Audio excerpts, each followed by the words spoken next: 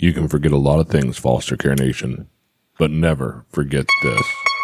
You're listening to Unparalleled Studios. I sing now. Foster Care Nation, listen up. This is Foster Care and Unparalleled Journey. strength for the powerless, courage for the fearful, hope and healing for wounded hearts.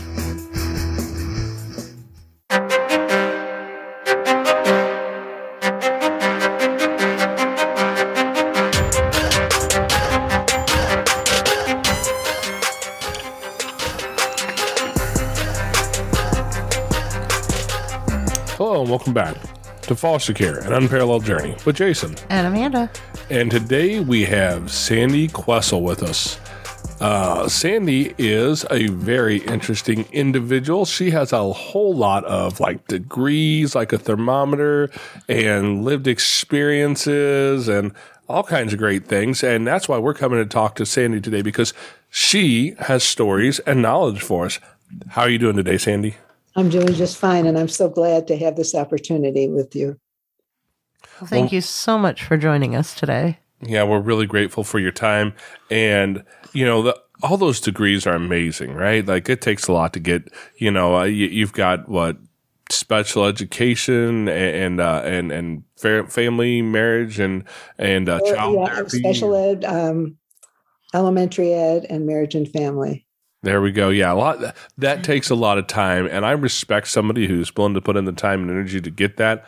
But that lived experience that I saw you mention earlier, 30 years as a foster parent, is that what you said? Close to 30, yes. Oh my God! Like 3 will wear you down sometimes. Well, the children who used to come in my home were children for whom no other placements were available any longer because of the complexity and severity of their behaviors. And so a couple of the kids I would visit in locked units in residential placement centers. So they were pretty high-risk kids. So you're not talking... I felt like they deserved and needed a chance. So you're not talking about like baby girl over here that you can see on the screen that nobody else can, who's 4 months old and sweet and cute, and she gets angry and screams occasionally because she's hungry. I need to change a diaper. We're talking about kids with a wee bit more complicated backgrounds. Yeah, I had a child come to me at the age of 5 who had been in 10 placements in 2 years before he came to my home. Oh, wow! Now that's a lot of trauma. That's a lot of sad. Every time a child moves, that's another trauma. Yeah. So, I just have to ask, what drew you to these complex cases, these situations where kids really need more than just a little bit? So, I grew up in a home with an older brother. And my brother was 2 years older than I was. And from the time when he was very young, he had challenges. He had behaviors that could not be controlled. I lived in the home. I grew up in the same home. What would he have been diagnosed with today? He probably would have had 10 labels pasted on him at some point. I'm sure there were some organic things going on, but this was a lot of years ago, and the world wasn't really into understanding all the levels of what contributes to human behavior. So, and then one day our phone rang, and I picked it up, and the person at the other end of the phone was upset, out of control, never bothered to find out who they were talking to. And they proceeded to tell me that my brother had committed suicide. They used his name, but that he had committed suicide. And I was absolutely shocked, numb, traumatized. And I became physically ill because it was just so horrific, and ended up having to repeat my senior year in high school, although I'd already been accepted on early admission my junior year because my grades were so high. To a college, but that was okay. Not at the time, but in hindsight, because I rebuilt my life. I went back and finished high school. I decided to go to another school in another state, Boston University, for my undergrad work, and began to rebuild my life one step at a time. Wow. So it sounds like you come from your own traumas. Yes, indeed. Yes, indeed. Now, I'm curious, if you had to just throw a guess, what are the labels do you think that your brother may have had put on him at that age? Knowing what you know now, obviously there's no diagnostics going on right here, but what sorts of things were you guys dealing with? There was a lot of aggressive behavior. There was no inner control of any kind of urges or strong feelings. They just got blasted out.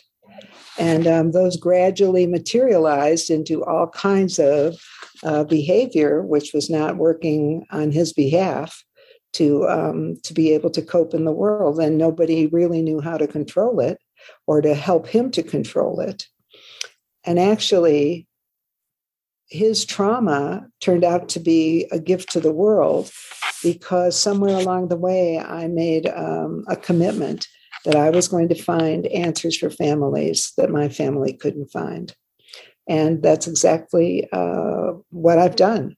And I have been able to work with I've worked even in prison settings. I've been able to work with the most complex behaviors, the most threatening behaviors, by using a system that redefines the meaning of those behaviors, and therefore what we're going to want to do to have an impact on those behaviors changing the individual who's presenting them.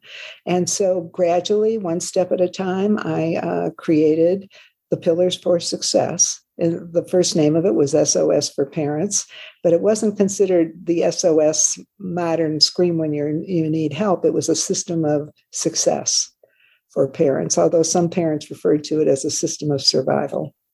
But the name engendered too many other meanings that I didn't want to be including. So we call it the Pillars for Success. And there are 9 main ideas that parents learn about. It's all put through strainers. There's no clinical language used. I've never worked with a frustrated, upset parent who's feeling bad about themselves, bad about their kid, who wants to be having vocabulary such as what you and I would hear in the DSM, the Diagnostic and Statistical Manual. So everything is in plain English.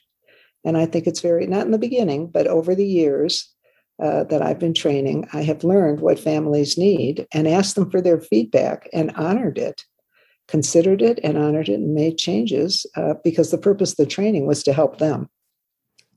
Yeah, that sounds really useful because, when we first started into this, our deep clinical training was yeah, it was not much. That's for sure. Yeah, we didn't have much as far as like training from the get-go, other than just what Children's Division provided in their training before you become foster parents. And they give you they're trying to hand you like this idea that, hey, here's some things you might see. There's hard things here. And if you have a good class, they'll tell you a lot of that stuff and warn you about some of it. You'll be warned about things like you'll find kids hoarding food sometimes. And it won't make sense because there's plenty of food. Obviously, the pantry's full. There's food in the refrigerator. Why does this kid have like food rotting under the bed? And we, it was good to help us understand that that's a thing. There's a reason why we see some of that behavior. However, there's a lot of behaviors that, they quite frankly just can't go through the DSM and explain what, ADD, ADHD, ODD, RAD, like all the lists and acronyms. We can go on for days with acronyms with this stuff. And until you start to understand what some of that looks like and what you're going to think it is when you first see it, it's not terribly helpful. And that was been some of what we've had to deal with because we've had kids who showed up who's like, what do I do with this? This craziness right over here. I don't know how to handle that. And we had to learn the hard way. And so I love that you have a program designed around some plain English for parents, because if somebody tells you need to help that child is obviously in an amygdala hijack and you need to re-regulate their emotions. Like we can say that in English. You can't control another person's behavior. You can't control their emotions, but you can set up the situation so that they learn and are empowered to control their own emotions. Yeah, because ether is just not legal to use, right? But these are some of the, but I love it when you say things like that, because these are some of the things I begin to point out to parents. It's an entirely new perspective on behavior, on the meaning of behavior, and therefore what to do about the behavior. Yeah, it's really challenging when you first start this whole journey, because, yes, I'm certain to some degree we had this thought process in our hearts when we first started, and it's the same one so many parents have, and it's more or less, well, if you just show them love, they'll understand. And I love that you laugh about that. Because love is not enough. No. I mean, you need love. You need love, and you need to love yourself, and you need to love your children. But love does not fix everything. As a matter of fact, it doesn't fix almost anything. It can create a good environment, but it doesn't. Love is not much of a fixer. No. So I think that I have worked in just about every setting on planet Earth with children and families. I've worked in hospital settings. I've worked in residential treatment settings. I've worked in law, intentionally gotten jobs in as many settings, always searching for what is it that's missing here. I've worked in prison settings, you name it. And I think I've done it. I've directed day treatment centers myself. Just a lot of different things. Always searching, always asking myself, always learning from where I was, but also asking myself the question, what is missing here? Is there anything missing? And how could we reorganize the thoughts of the people who want to help these children in a way that would actually reflect what's going on with the kids? So in so many of these settings, it's about controlling the kids' behavior. It's about making sure everyone's safe, of course, but the safety is around behavior control. I don't know how many kids of yours are on medications. I think one of my kids, gosh, how many? I think he had about 8 medications. It was outrageous. I mean, he was all but totally stoned. He was still ambulatory, but, that was the way the world had worked with him and helped him control his behavior, was to numb him up. So always, always, always, during all of these years, I asked myself, what are we missing? What is going on? How could we begin to move forward with a new understanding and vision that would allow us to celebrate with the children in our lives rather than constantly be frustrated with the children in our lives? And sometimes, I don't know if it's happened in your setting, but sometimes these kids can threaten your physical safety. I mean, it's no joke. As a matter of fact, we don't have foster children in our home right now, but when we did, and it was close to 30 years, I mean, there was no such thing as, the knife drawer in the kitchen. I mean, every drawer had a lock on it, and the knives were kept locked in the garage in a hidden location because any one of these kids were capable of anything at any given time, not because they were horrible people or murderers, but because they were desperate.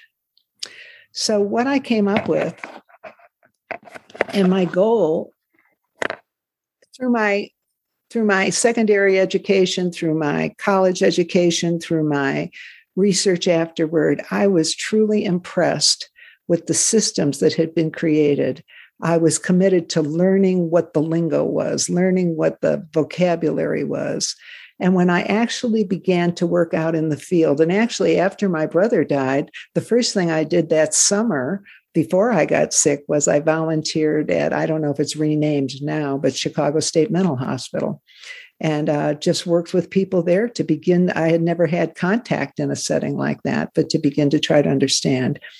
Ultimately, what I concluded was, and this is important, in all the work that I have done, in all the families I have worked with, in all the settings where I have been overseeing staff trainings and things like that, I have discovered there are only 3 major reasons, not 103, 3 major reasons for that challenging and defiant behavior. They are basic human needs.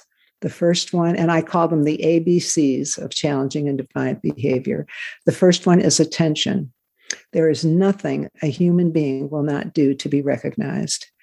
And believe me, if I can't get your attention positively, I sure know how to get it in ways that you can't avoid paying attention to me. The other is basic survival, the sense of safety, food to eat, feeling cared for, all of the basic survival needs, a place to sleep. And the third one is control and power. And again, there is nothing a human being will not do. And we're talking, talk about how we label 2-year-olds the terrible twos. That's control and power, even at that level. There's nothing a human being will not do to have a sense of control and power over his or her world. So now the question is not how to, well, the P word isn't even in my vocabulary, but for so many people it is, how to punish those children.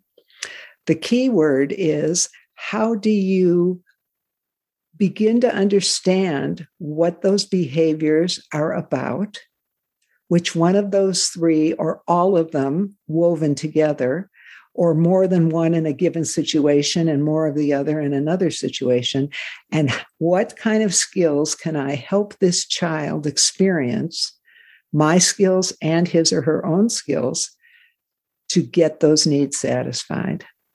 When a human being experiences those 3 basic needs in a way that helps them feel safe and secure in the world, and like they can understand where they fit into it, it's just amazing how behaviors can do a 180. I can't even, right now I'm working with a parent who I get referrals through agencies. I'm working with a parent who maybe 6-7 months ago, I met for the first time with her and her 8-year-old son. And right in front of the son, she burst into tears and she told me that she could not care for him any longer, that he was driving her nuts. She didn't intend to do, she just fell apart as she was telling her story. That relationship is reversed 180 degrees now. They are completely reunited emotionally. She knows her role. He knows her role. And they both know his role. And it's just amazing. And whenever she continues to have challenges, we go back to the rules and tools in our discussions.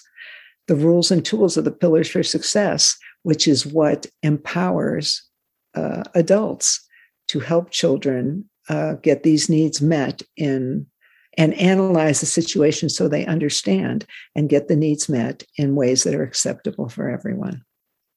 You mentioned that punish word, and we as parents we have come a long way from the 1950s, which is where my parents grew up and the model my parents used to raise us, and probably very close to the model that I originally started with when we first started having kids 20-something years ago, right? Mm-hmm. And, I look back and go, wow, it's amazing. We have not raised like several generations of psychopaths. And to some degree, we probably have created some of that. And it was, they stopped really, the word punishment really kind of fell out of popularity. And for a long time, it was discipline. And discipline is one of those interesting words that I'll take you back a little bit biblical on it, because it comes out of the word disciple, right? Mm-hmm.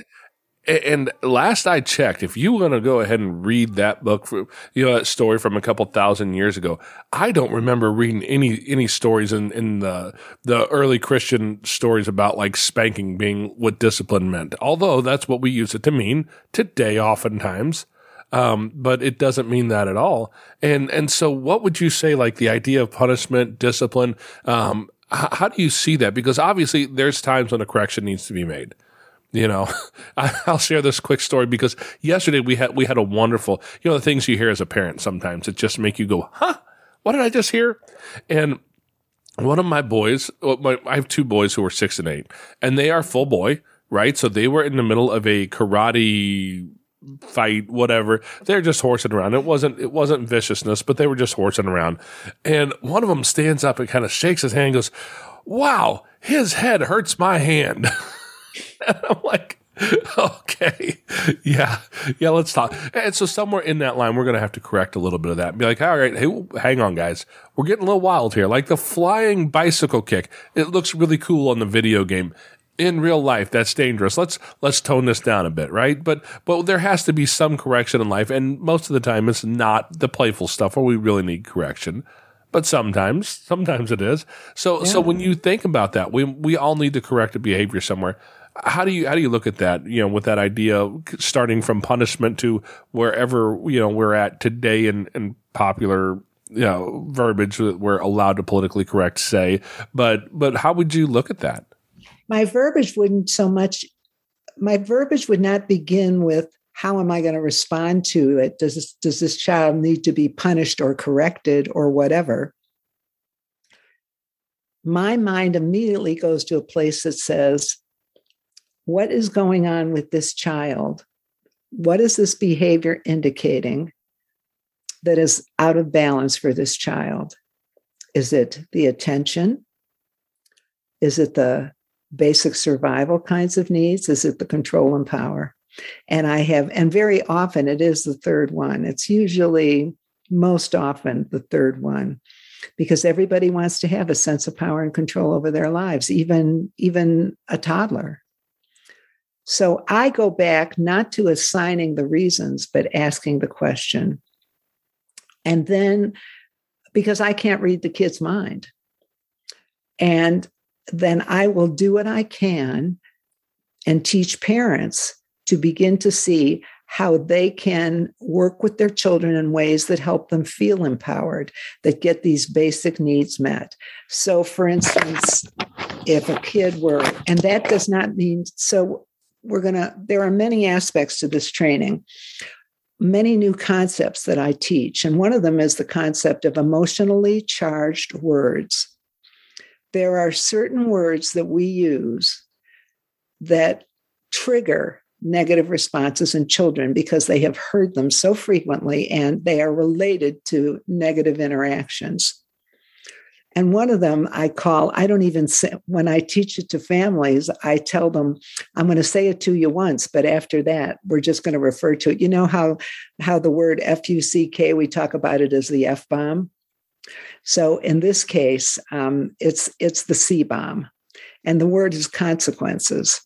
When an adult uses the word consequences with a child, it immediately and easily triggers more rebellious behavior, more you can't tell me what to do behavior.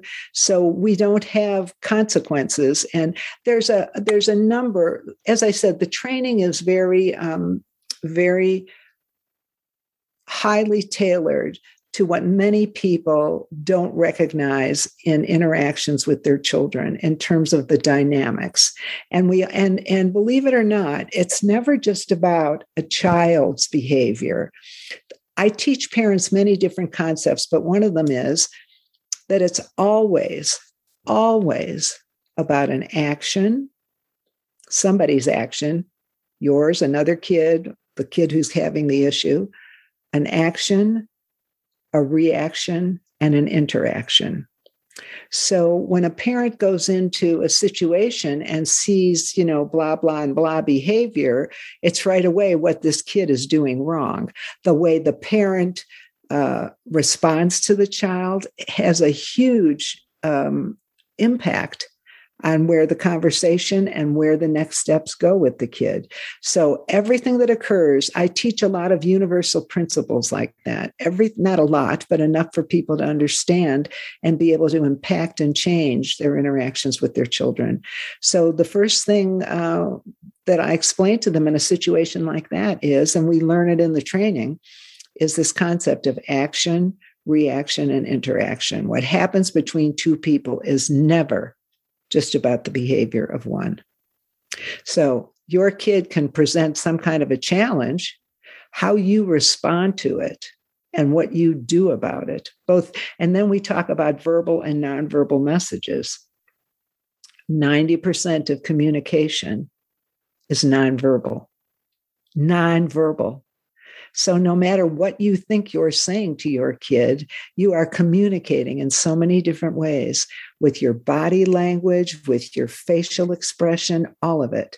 So I'm teaching them principles, and after each one of the classes, I'm encouraging them to go home and pay attention to what's going on between them and their kid. And I tell them, if you see some of these things, don't feel like, oh, I can't let anyone know I've been messing up like this.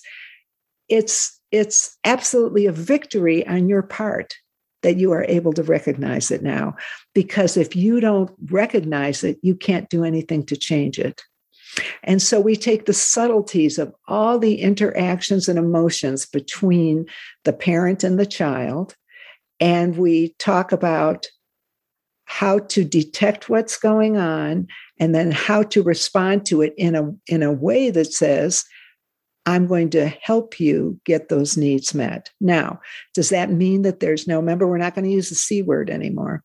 Does that mean that, so in my world, we use the word outcomes. And the parents who work in the Pillars for Success learn the word outcomes. Totally neutral word.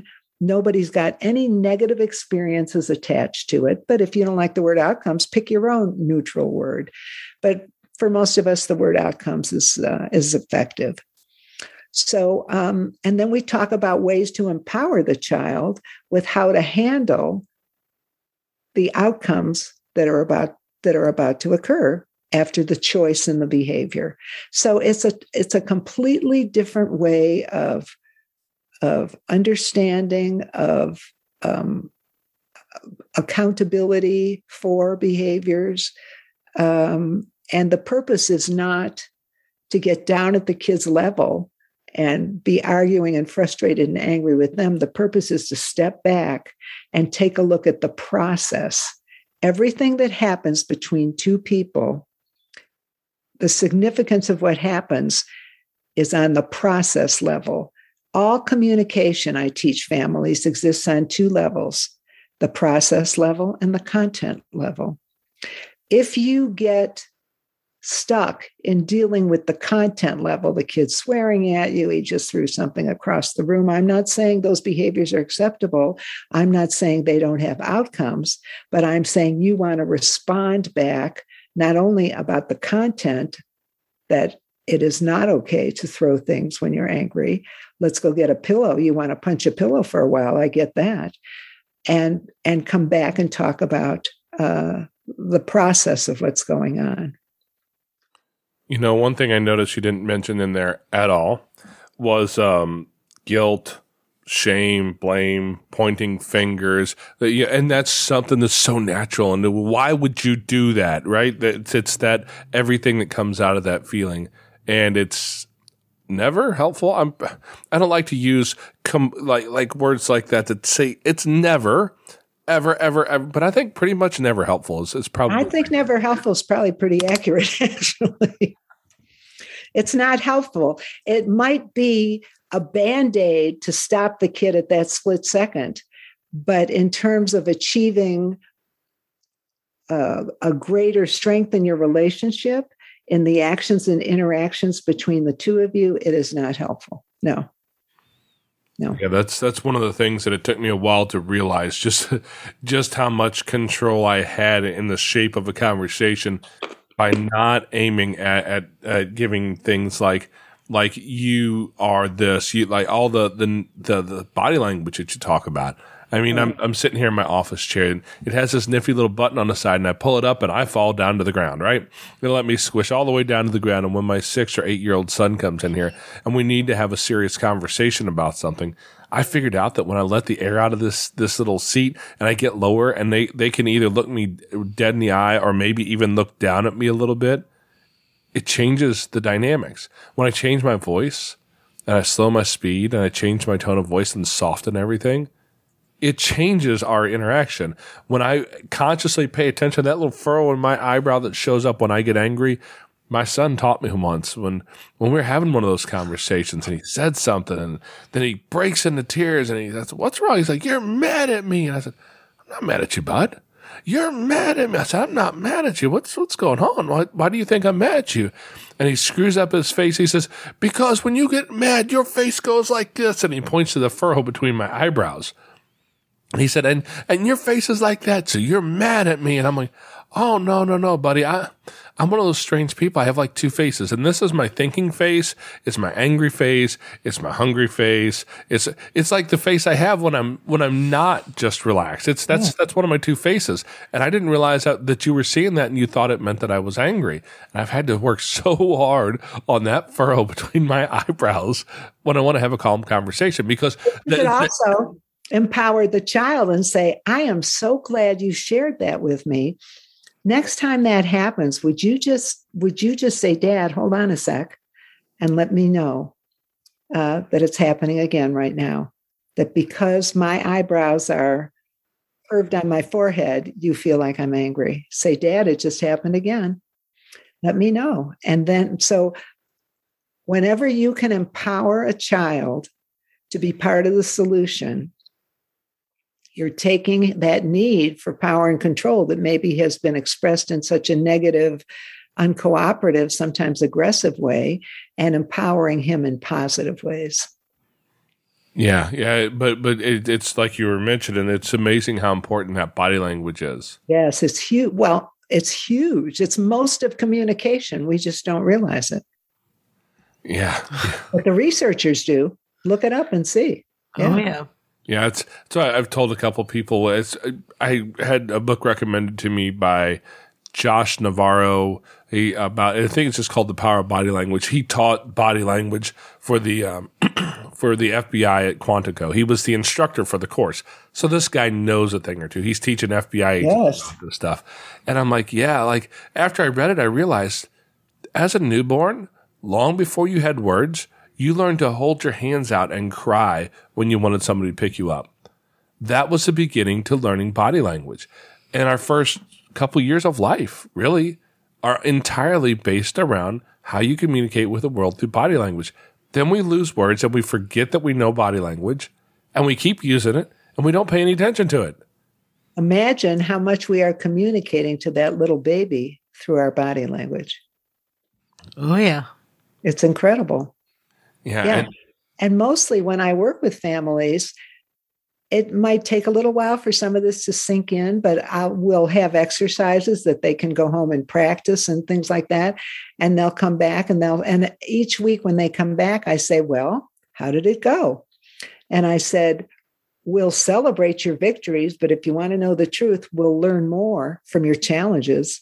Because it's figuring out the solutions when those challenges, not your failures, not your frustrations, everything I say has a hopeful side to it. So the challenges, those are challenges. And we will brainstorm together to find a solution. Go home and then you can decide, do you want to go home and try that one? Or should we keep brainstorming?" Yeah, because that's what the process of growth is all about.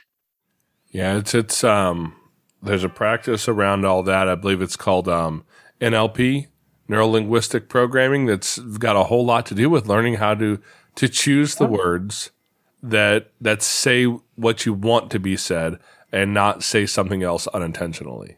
And just as importantly, it's to make your encounter with your children be an interaction, an interwoven interaction, not you acting on them or at them, but an interaction.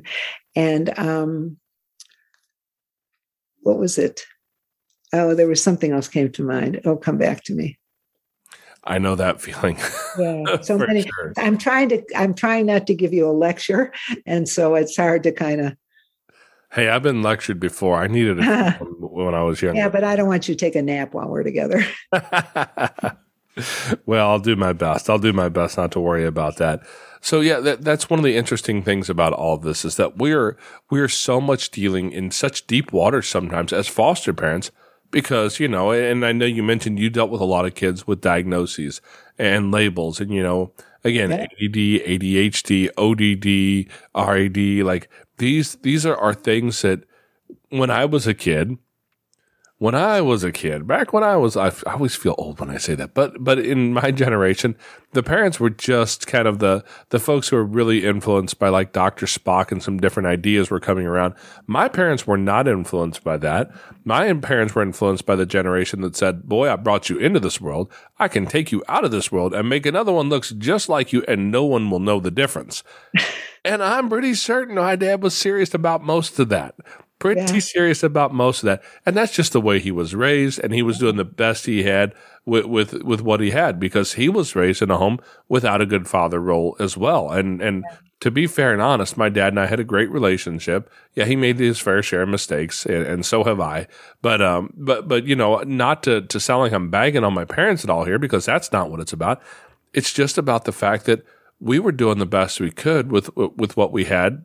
Yeah. And they were doing the same thing. But through all that, we were more or less told, you act up. And if you've never done a switch dance, I've done the switch dance. And for those of us who have, it's not the mashed potatoes, not the macaroni, it's not whatever. I don't know the new dances. So pardon me if I'm not cool enough to come up with a new dance move to refer to here. but one of the things, but the very first pillar and the pillars for success, the pillars for success came before I was aware of the Harvard University studies. But pillar one goes way back, and it simply is children think differently from adults. That is absolutely life-changing information when you realize that how an adult perceives things, how an adult responds to things, how an adult processes things is very different than a child. And so we go into, and here it says on my summary page, so no wonder adults often ask, what was this child thinking when the kid did or said what he did? And it talks about how understanding this, and we go into it during the training, how understanding this concept just opens pathways that are unbelievable for what can be done to communicate in a way that you will have more positive outcomes with your kids, and that they'll feel more empowered to make those positive outcomes happen themselves. Well, let me throw this at you because we've learned that in our journeys because nobody was around to explain this to us. So we had to learn this through the School of Hard Knocks. I've got a forehead-shaped dent in my desk for a reason. But as you learn these things and you figure out how to handle kids differently, I had an interaction with my youngest, and he doesn't have a diagnosis. I will tell you, he would be diagnosed ADHD by a professional in a heartbeat if we asked them to, for sure. He has his own special set of challenges, but I have to deal with him differently. I have to handle his meltdowns and breakouts and his craziness differently than the other kids because they have different struggles. And I sat in this office one day with him and I did all the, the lowering the chair and the soft voice and took him from meltdown to calm kid, and we're good. Got that worked out. All right, dude, knuckles, boom. He turns around and walks out of the room happily. And my oldest son was here that day. And he is, I think he's 23 now. So he was probably 22 or so when he saw this. And he looks at me and he says to me, and I quote, "Where the hell was this guy when I was that age?" Right? Because he saw a totally different dad. And it's called a learning curve. but a lot of my kids have seen some of this stuff from time to time and seen the different way that we handle different things. And they say things like, well, you're just letting him get away with whatever he wants. The same sort of thing my mom would say sometimes is, well, you just let him get away with everything. How you expect him to behave any different if you just let him get away with it? Because that's what it looks like to someone without the knowledge, the education, and the experience. So how do you talk to people and deal with that when they're looking at you like, well, you're just trying to let him get away with stuff. That's all you're doing. So when people would ask me a question like that, or make an assumption like that, I would say, well, let's take a look at what's going on here. I'm letting the child help arrive at a solution that's acceptable to both of us.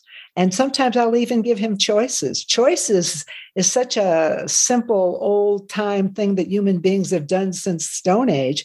But giving a child 2 or 3 choices, it's absolutely unbelievable how empowering that is. And yet you are the one who retains ultimate power because you're the one who's deciding what choices to offer. So, but the kid feels tremendously empowered. And let's just assume it's about cleaning your room or helping with the housework, or, you'd have to give me a specific situation. But let's say the kid refused or doesn't do it. And I might look at the kid and say, well, let's think about how we can get this organized. So, and I begin to give the kid choices. And I might say, so do you think that you would be able to start it now? Or what time do you think you could start it? Let's agree to a time when you think you could get in there and get the dishwasher emptied and, whatever the specific behaviors are that you're looking for. And then I might ask the kids, so do you want to set some kind of a timer or something on, let's say the kids have phones or whatever. Do you want to set something for yourself or do you want me to set it? And I can let you know when the time is up if you'll be too busy to, pay attention to that.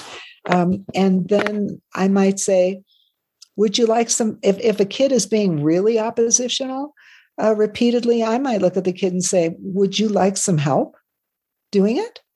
I'd be glad to help for a while, certainly. And I know there's many times when you've helped me when I've asked for it in some small ways. So yeah, absolutely. So I want you to think about those things. And let's start with, how are we going to know? So you said you're ready to start in 30 minutes. So how are we going to know when it's time to start in 30 minutes? Do you want me to let you know to remind you? Do you think you can do it? How about, so let's say the kid says, no, I can do it. I'll set my time, whatever, and I'll know. I'll say, okay. And then I'll set a timer too. And just in case something goes wacky with yours, I'll let you know when the time is up. And then you can decide then how you're feeling. If you want some help doing it, just let me know. Just say, hey, Mom, can you come in and work with me for a while to help me get started? And I'll say, sure, absolutely, I can do that. And by the way, sometimes I'll ask you to do that to help me too. Because when we have our chores to get done, it is kind of a lot at sometimes in our lives. It feels like a lot. So I just work side by side with them. And if they say, no, I won't do it all together, I'll say, well, that's your choice. I don't give them a whole list of things like why you're not listening to me, why you're refusing to cooperate. I say, well, that's your choice. But just understand then that I'll remind you when it's time. And if you say, no, I'm not doing it. Now, there's several things you can do. One of the things you can do, and I have done this before, is I say, no problem. Let's say it's about cleaning your room. I'll go in and clean your room. And then I might take a box or two in there, not big boxes, and I might put some of the stuff in the box and remove the stuff from the room. And the kid will say, well, where's my, whatever, my remote control car, my this, my that, my other. And I'll say, oh, well, you remember you said you didn't want to help clean, and I tripped over it a couple of times. So I just thought I'd pack it up with the other stuff and get it out of there so you have less to clean up and trip over next time. And I just come right alongside the kid and say, maybe next time you could come in too and you could help decide where to put things so that the room is organized and you have everything in there that you want. So you can just kind of, if the kid dips out of it and says, I'm not going to do it and I'm not going to be part of it, to me, you can argue with the kid, you can threaten the kid, you can tell him he's not having dessert that night. But the bottom line is you let him know, well, that's your choice. At 3:00, I'm working on the room. So if you choose, of course, the kid's not going to come anywhere near that because he's already told you he's not going to do it. And that's going to be very important to continue that sense of power. Then I'll do it my way. That's all. And when he gets all upset because the way I chose, I'll look at him and I'll come alongside him and I'll say, gosh, I am really sorry about that. I wish you would have helped. So would you like to go back in the room with me now? And we can kind of figure that out. And you can decide the things that I moved out, where you could put them so that they're in a closet or a drawer so that, it's possible to get the room vacuumed or, just whatever you want to say. But you can come right back around with the kid, not like you did it, suck it up, too bad. He can even be part of the solution at that point.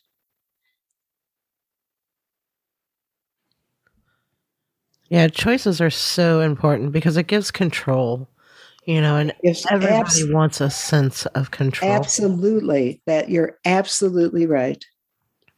But having a calm, non-punitive or setting it up, your reason for maybe putting the toys away in a box and moving them out wasn't to be punitive with the kid. It's to say, I asked you about doing it. You said you would, or maybe he said right away he wouldn't. So then I can't read your mind. I don't know how you would have wanted to do it. So I'm just doing it the way that makes sense to me. I hope next time it's time to clean your room, we can partner in that. Or you might even say, Mom, I'll take care of it. And then I'll say, well, okay, what time would you like me to come back and check your work? And then I might say, wow, great job, or, pick out the positive points of it and say, boy, how can we celebrate with that? And I would find, whether it's a special snack. We also have a thing in the Pillars for Success called a point sheet. And I don't know if you have, there's a printed available through Amazon and other sources. There's the parenting book, Pillars for Success parenting book. Okay. Which is right here. Wow. I've never met a I'll have parent. to take a look at that. I've never met a parent who is a frustrated, upset parent who wants to read a 150-page book on child rearing. The Pillars for Success parenting book is including my story and everything else, and some statements from other testimonials from other professionals. The whole thing is 80 pages. It's about the size of a paperback, not much bigger. Yeah. And it covers all the pillars. And then there's another, which is the Pillars for Success course workbook. And it takes everything in the book and all the concepts in the Pillars for Success and weaves them into exercises. There's also a lot more explanation of things in the training that is within the workbook, but it's a very useful book. So yeah, I'm definitely going to have to pick that up and take a look. Yeah, so I encourage you to take a look at that. Yes, absolutely. Yeah, I mean, because I'm assuming when parents come to you, they're at the end of their rope. They're frustrated. Yep. They don't know what to do. So what do you say to that parent? What do I say to that parent? I say, I'm listening and I know how hard this can get. But yeah, I definitely want to take a look at your book, because we are struggling right now. We have a child that we're struggling with. We're doing counseling. We have a probation officer, and all sorts of things. So I think your book would be very helpful. And when you say you're doing counseling, you are as the adults, or it's a family thing, you with the kid, or how? So right now we have our own therapist for us. Mm-hmm. Each of our kids have their own counselor, and we are just beginning to start family counseling. Our child that we're having difficulties with, he's 16. He gets to make his decisions. I can't force it on him, but he has finally agreed to start back into counseling.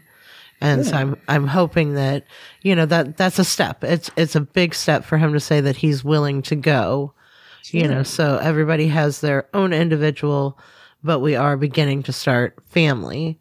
Good. So yeah. What part I don't even know, where are you located? We're in Missouri. Yeah, we're about an hour west of St. Louis, out here in the woods a little bit. Oh, because if you were an hour away from me, I'd say I'll meet you halfway and let's try it with the kid. Oh, right. You still up in Massachusetts there? No, I'm in Colorado Springs. That's right. Colorado. Yeah, that's more than an hour away. Yeah, Yeah, we're actually thinking about visiting Colorado this year. So, but the other thing, and if you feel it would be disruptive to your counseling, absolutely don't do it. But if you ever wanted just to have when I say 3-way, it would be a 4-way because of both of you, but you, me, and the kid, and begin to talk about things. I mean, in this day and age, there's nothing that replaces the interaction that goes on when people are all together in one room.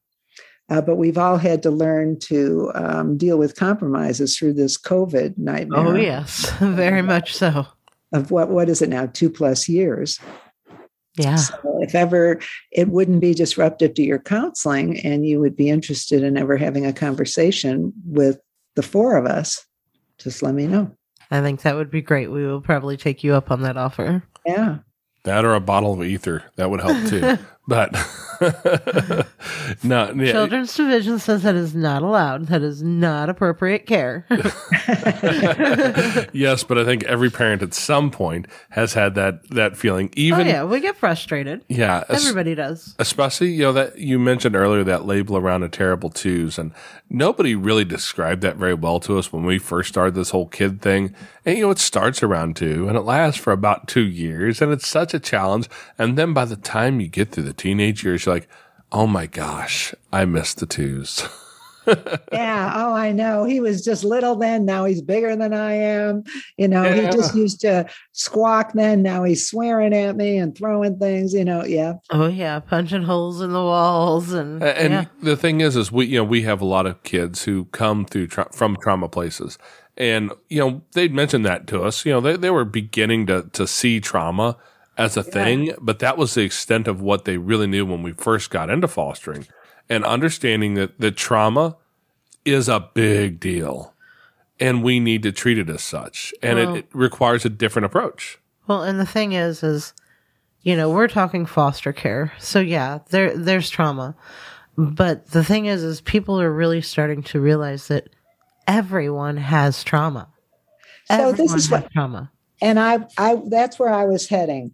Please don't get overstimulated by some of these these words that have high point value, like trauma. I mean, we all have it.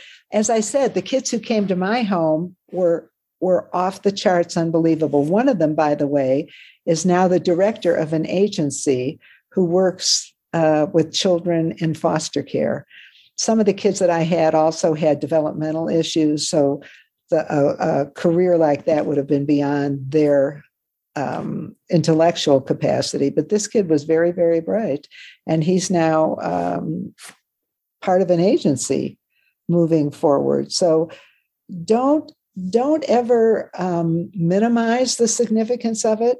Don't ever over accentuate the significance of it. All the trauma does is disrupt the basic needs of the child, most definitely, and brings him to a place where not only are the needs lopsided and very excessive and very frustrating because he can't get them met, but he also has so many secretive ways of getting, again, this sense of power and control in his life because the trauma did not allow that to develop. And so the survival and all of that is incredibly important. And you want to stay focused, not so much on being overwhelmed by what he's been through as being empowered by understanding what he's been through and how you can help him learn to compensate for that. If that makes sense. I would look at it, and I understand what the behaviors are. I have had them in my home. I know all about it. And I lived with them when I was very young with my brother. So I'm saying that you can minimize all of that if you will, so take a look at the workbook when you get a chance, take a look at the parenting book, and it asks you to completely take off these glasses and put on a whole new set of lenses as you're looking at everything that has to do with their behavior, their challenges, how that's affecting you, how the two of you are affecting one another, and based on all of that to say, how can we find some balance together? And let's figure it out. Because every time you do this, I'm not sure how to help you. And then we both get frustrated because that behavior is not acceptable to me. So what can we do next time? How can we figure this out?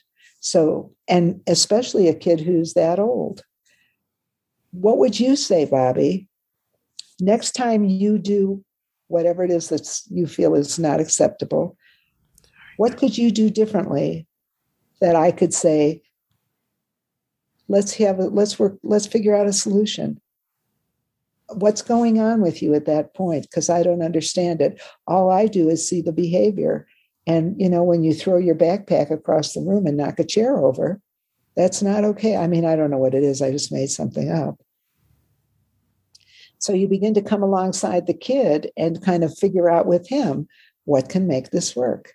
And then again, once you get the book and the workbook, take a look at the, you can go online. I don't know if you've been to the website, but I believe you can see the point sheets online, www.pillarsforsuccess.com. And take a look at some of the tools that are offered there. And but one of them is a point sheet. So, I mean, at the end of the day, if a person has a job and they go to their employer and at the end of 2 weeks, they've missed 8 out of the 10 days of work and say they like a bonus, I mean, that doesn't make sense, So we're trying to, but the other thing is that we all work very well with concrete responses to our behavior. So if we're doing exceptionally well, we get maybe a raise, we get, praise, we get something. So the point sheet, parents can organize it any way they want. But what they do is, and they do it with the kid, they empower the kid so what are some of the things you need to work on? What are some of the behaviors? You don't want him to be polite. I don't know how to measure polite. What are the behaviors that would tell you that kid is polite? If he says, okay, I'm listening. So whenever I talk to you, would you finish that with, okay, I'm listening. So on the point sheet would be, when mom talks to me, I will respond with, I'm listening. And you mark down the behaviors you would like the child to do and the behaviors that he's willing to work on. And then you reward them for that. So in this day and age, everybody hasn't got those pennies, nickels, dimes, whatever. But that was, how the kids used to earn money in my house. They didn't get an allowance for breathing, and they could earn some very nice money. And even the kid who I just told you about, I'm seeing the kid and his mother. I have literally mailed this kid money and he's got a point sheet because she's very strapped financially. I mail the money, the rewards for the point sheet to him. And that's how we do it. That's a great idea. Plus, in today's world, technology is such that, a PayPal account, Venmo, or a Cash App, like you can put money on a card for a kid really nice and easy in a way they can handle it and use that as, I like the idea that we're not trying to just give you money because you breathe. Like there's a reason for this.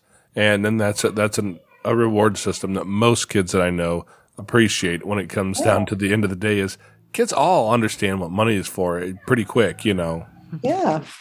But the other thing is you have to be consistent with it. You have to, if the kid gets upset because this, that, and the other. The other thing about the point sheet is I always required that it was before bedtime at the end of each day, we reviewed those point sheets, because who can remember a day later? No, it's got to be that day. And that's part of the agreement in the point sheet. The other is you have to be sure to list behaviors, not attitudes, not feelings, but behaviors, because you can't measure attitudes and feelings. You can measure how they're reflected in specific behaviors, instead of just grabbing extra desserts. Maybe that's what your kid does, is goes in and eats all the Oreo cookies up. So this would be that, Johnny will ask me, can he have 2 cookies? And I will be the one to give it to, whatever. You don't want to make them real wordy. You'll look at the point sheets to see. The sample ones, I think they're online, but they're definitely covered in the book and the workbook.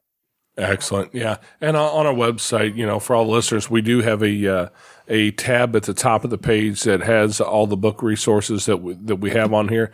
I'll be certain to put a link there. I'm assuming that's all easily findable on Amazon. Yes. All right. Well, to be fully EU compliant, there is there's some affiliate links on there with some of the books, but it doesn't change anything in the way anybody's trying to buy something. So if you click on it, I will get a few cents there if you buy a book through that link. But we put it all up there so that people can find it, and I will definitely make sure that that's there, and it'll also be linked in the show notes so everyone can find it. That way, that resource can be something that people can use, because God knows we need all the resources we can get, especially for the parents who first walk into this whole journey without an expectation and knowledge of what they're going to be facing. So just having some of that is super helpful. And the other thing is, if you ever decided you wanted to offer this course through your website, parents would pay a tuition. We'd figure it out. But as much as I think in person is much more powerful than electronic for people, unless you're going to fly them in every week for class, that's probably not going to work out anyway. So I'm learning to, absorb the electronic communication style. Absolutely, because there is a lot of electronic stuff out there available now. Exactly. But there's no substitute for human interaction that occurs. Oh, I agree 100%. Yeah. There's a lot of value in that actual FaceTime. Yeah. But in this world where if we want to talk about one of the greatest generational traumas that we've all dealt with, COVID has had its challenges. It's also brought some of this stuff so very easy to access for the average human. Yes. I've seen people. I have a friend of mine who runs a podcast about fatherhood, and it's actually, he doesn't just run a podcast. I don't know if it's still there or not, but he was at like number 1 on Apple in the parenting section. He was a wildly successful podcast for sure. And some of the people he's been able to reach out and interview because of what we've dealt with has been amazing. He's reached he interviewed Matthew McConaughey here just a little. Oh, wow. Yeah. That's cool. Yeah, and he's just a dude from the middle of Missouri like me, used to sell medical devices. Well, get us out there, bro. Right? Set it up. I'll do it with you. Well, good deal. Yeah, I'll definitely put you through it first, so you and I are on the same page, and you can still ask your questions and pose your challenges. Because if you're thinking them and wondering, so are the other people, some of them anyway, who are listening. That's one of the things I've learned is whatever question you have in those settings, there's always somebody with the same questions that they're just afraid to ask it. And the same doubts and the same, all of it. Yeah. Fortunately for me, I have been able to be willing to ask dumb questions and embarrass myself in front of people. I don't really care that much. And so I'm willing to do that so that other people can hear what I have to say. Yeah. Sandy, I appreciate you helping us out today and telling us your story and all the stuff that you've been through and how you've helped parents. What's the best way for people to be able to reach you? I think if they go to the website, all the contact information is right on the website. So they should be able to reach me that way. Excellent. We'll make sure that that's also in the show notes so people can reach down and in your podcast player and just take a look at it. I'll mention it again because Apple does not answer my emails. They don't answer the phone when I call. Apple Podcasts, for whatever reason, I know we have a lot of you listeners out there listening on Apple devices. For whatever reason, the links don't always work in the Apple show notes section, and I can't figure it out. So you can copy and paste it into a browser, or if you go to fostercarenation.com, the show notes are all there, and all of those links will be active and do work. So that way we know that if somebody needs to get a hold of you, they have an easy way to figure that out. I appreciate your time today. It's been great having a chance to talk to you and just learn from you. So thank you so very much. It's been my pleasure. And I will send you, I'll take a look on the website, and I will also send you that URL for people who want to be in touch. And if you would include that in your summary, that would be great. I'll get that to you. Absolutely. Absolutely. Okay. It's been a pleasure, both of you. Okay, Foster Care Nation, thanks for listening to Sandy's story. Now take her knowledge and wisdom to heart so you can create love and healing in your family and community. Be sure to come back next week. We have new episodes every Tuesday. If you'd like to share your story as a guest, you can reach us at jason@fostercarenation.com. You can also connect with other like-minded people on Facebook at facebook.com/groups/fostercareuj. And don't forget, we have a Patreon account where you can support our mission for as little as $5 a month. It's at patreon.com/fostercarenation. The links to everything are in the show notes on your podcast player or at fostercarenation.com. And, as always, You are so super awesome. I think you guys so cool. Yeah. Thank you for listening. Thanks. Unparalleled Studios. Studio.